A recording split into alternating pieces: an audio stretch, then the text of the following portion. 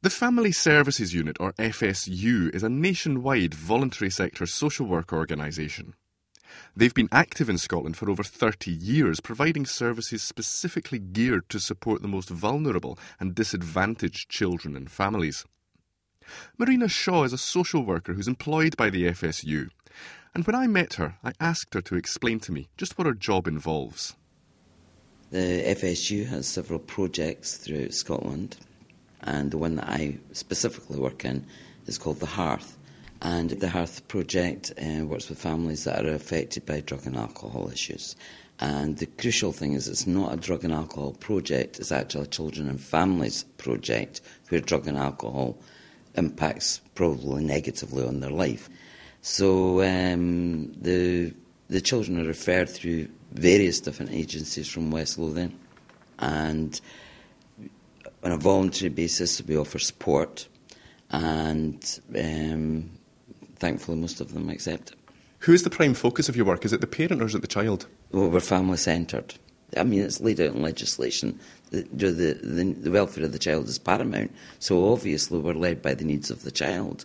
But then again, no matter how poorly children are faring in any family, there is a natural urge for them to be with their parents. And whatever maybe other members of society may think of how they're fulfilling that parental role, the children themselves want to be with that parent. You know, that children don't necessarily want to be removed from their parents. What they want is their parents' parenting capacity to improve, and then their lives will improve. A lot of people who don't have experience of the situations you deal with might think that addicts could never make good parents.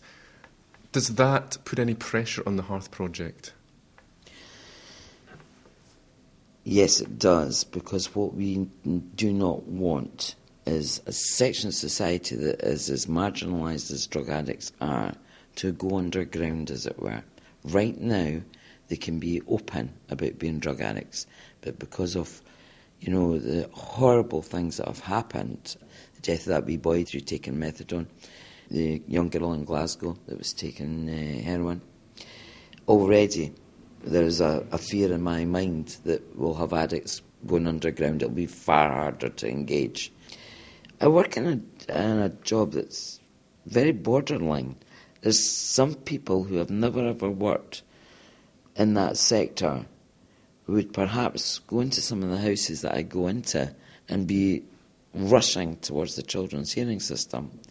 But it's about being very aware of the fact that not all the answers lie in the statutory system. How do you make that judgment?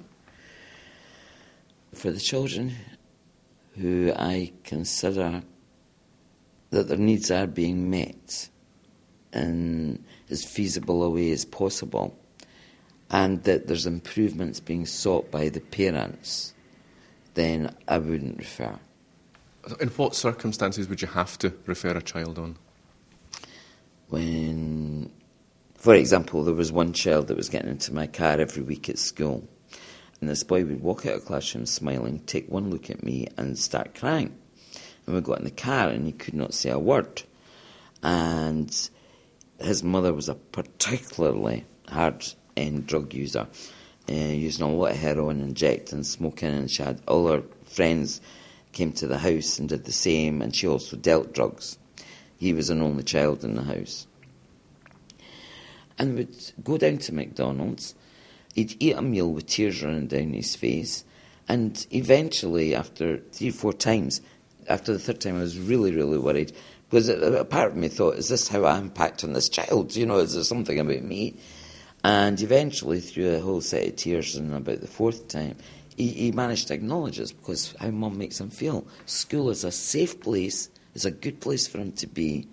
He comes out of school, he goes home, and he faces this kind of lifestyle. And Mum had given him permission to speak to me, and this, for the first time, he was going to be vocalising on how he felt. Now, we did some work together, and it was quite clear he was a very, very angry young man, but a very silent, angry young man. Now, for me, that had to go to the children's hearing system, because I was taking this back to Mum, and she was just annoyed with him that he was crying and not telling her he was crying, but she couldn't understand why he was crying. So, because she showed no intentions of changing her ways, I then said, no, we're going to the children's hearing system with this. I mean, you've got to ensure that the children are visible and that you're ensuring that they're not affected by their parents' drug use, in a detrimental way. Can you talk me through how you become involved with a family in the first place? Are they referred to you? They're referred to us, yes. There's several different agencies out in West Lothian that would refer to us. In fact, anybody can refer. They can even self-refer. However, the vast majority of referrals come from local authority social work teams. Do they have a choice in that referral? Yes. I think sometimes, especially when it's come from the local authority social work services, that perhaps feel that there isn't the same choice. And then you've got to be really careful to make sure that they do understand it's a choice. Do families have a different response to you because you're from the voluntary sector? Yes, they do, because perhaps the statutory sector is almost seen as a bit big brotherish, a bit too powerful for them. The voluntary sector aspect, which we very clearly talk about to them, gives them an element of choice, they feel. And I'm very clear about it being an element of choice. And that seems to bring them on board in a much better way. Because a lot of families will have experience of more general, wider social work services, won't they? I think that every family that I work with has experience of statutory social work services, and it's not often been good experiences. That might be about the clients as opposed to social work. But, I mean, I'm working with adults who are in their 40s who were actually in care themselves, and it was an extremely poor, relationship they had with social work. How does that history of involvement affect your ability to build relationships with people? They don't trust easily, and then that's up to me to use my engagement skills to feel that they can trust me to work with them in the way that I say I'm going to work with them. Because what we've got to be very clear about is we all have to work to the same child protection guidelines. And some of the information that they give me will have to be shared. So I do not want to lead them up the garden path. Don't worry, you can trust me with everything that you've got to share with me, and it's not going to go further. That isn't what it's about. It's about a working relationship. It's even about teaching them to trust me enough that if I refer to statutory local social work organisations, it's because I've concerns about the children, and I will help them with these concerns. This is again about turning negative into positive, but I've got to do what I have to do. You mentioned trust. How do you build that trust? Crucial thing is honesty, and even some of the less than desirable things that you have to say to them, being honest about it. And do you remember some of the things that I'm saying to them? I mean, it's very, very hard for them to hear, and you've got to be clear to them that this isn't just your judgment about what they're doing as being wrong. It's a much broader judgment. It's basically what the law says is wrong. This isn't a personal judgment by me on you. You must come across occasions where a parent is engaging in criminality. Yes. Do you have an obligation to report that? We battle with this all the time, because in terms of having an honest relationship, it often means knowing about parents' drug use. And not only do we learn about where they're buying the drugs illegally, we actually often hear about who's dealing the drugs illegally. So with regards to the client, I am always very honest in saying you do realise you could end up in court and perhaps your children could end up being accommodated. So no, I don't go to the police, although obviously if there was child protection issues that would be something different. What about the effect on the children in that environment? I think it must be terribly, terribly difficult for them when they know that their parents would probably put the need for drugs above their own needs. Now, children probably couldn't vocalise on that, but they feel it.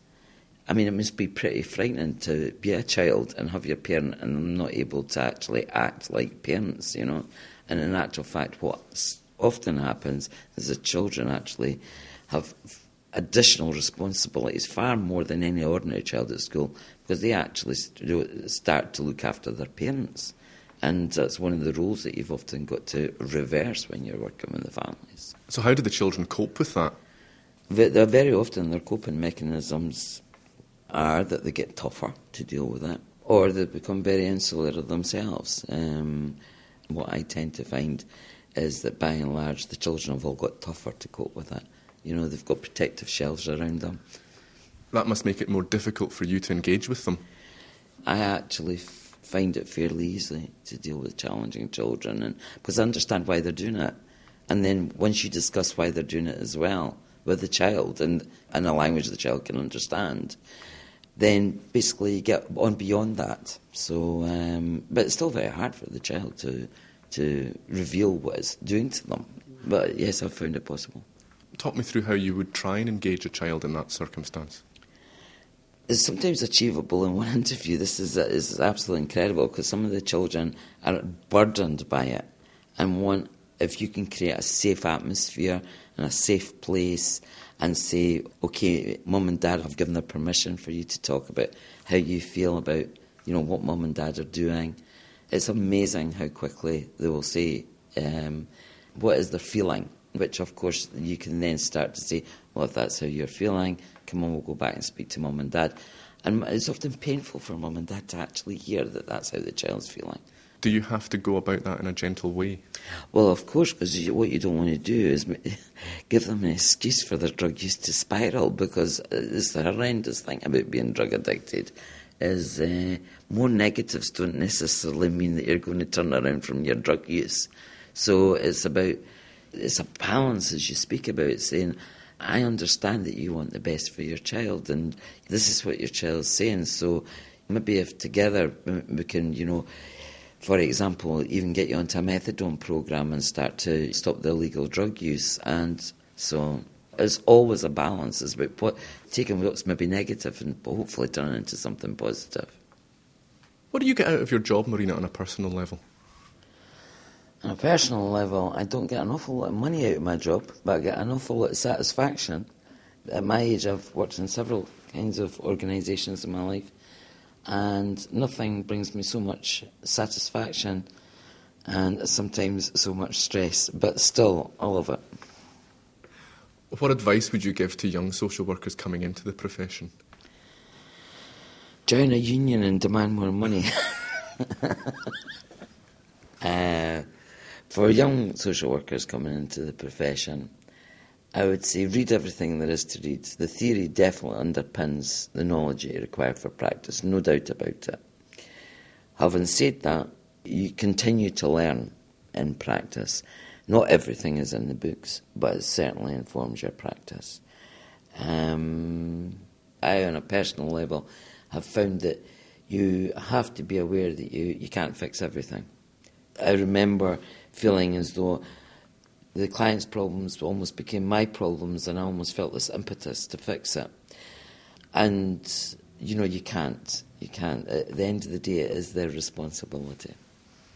Marina Shaw, thank you very much. Thank you.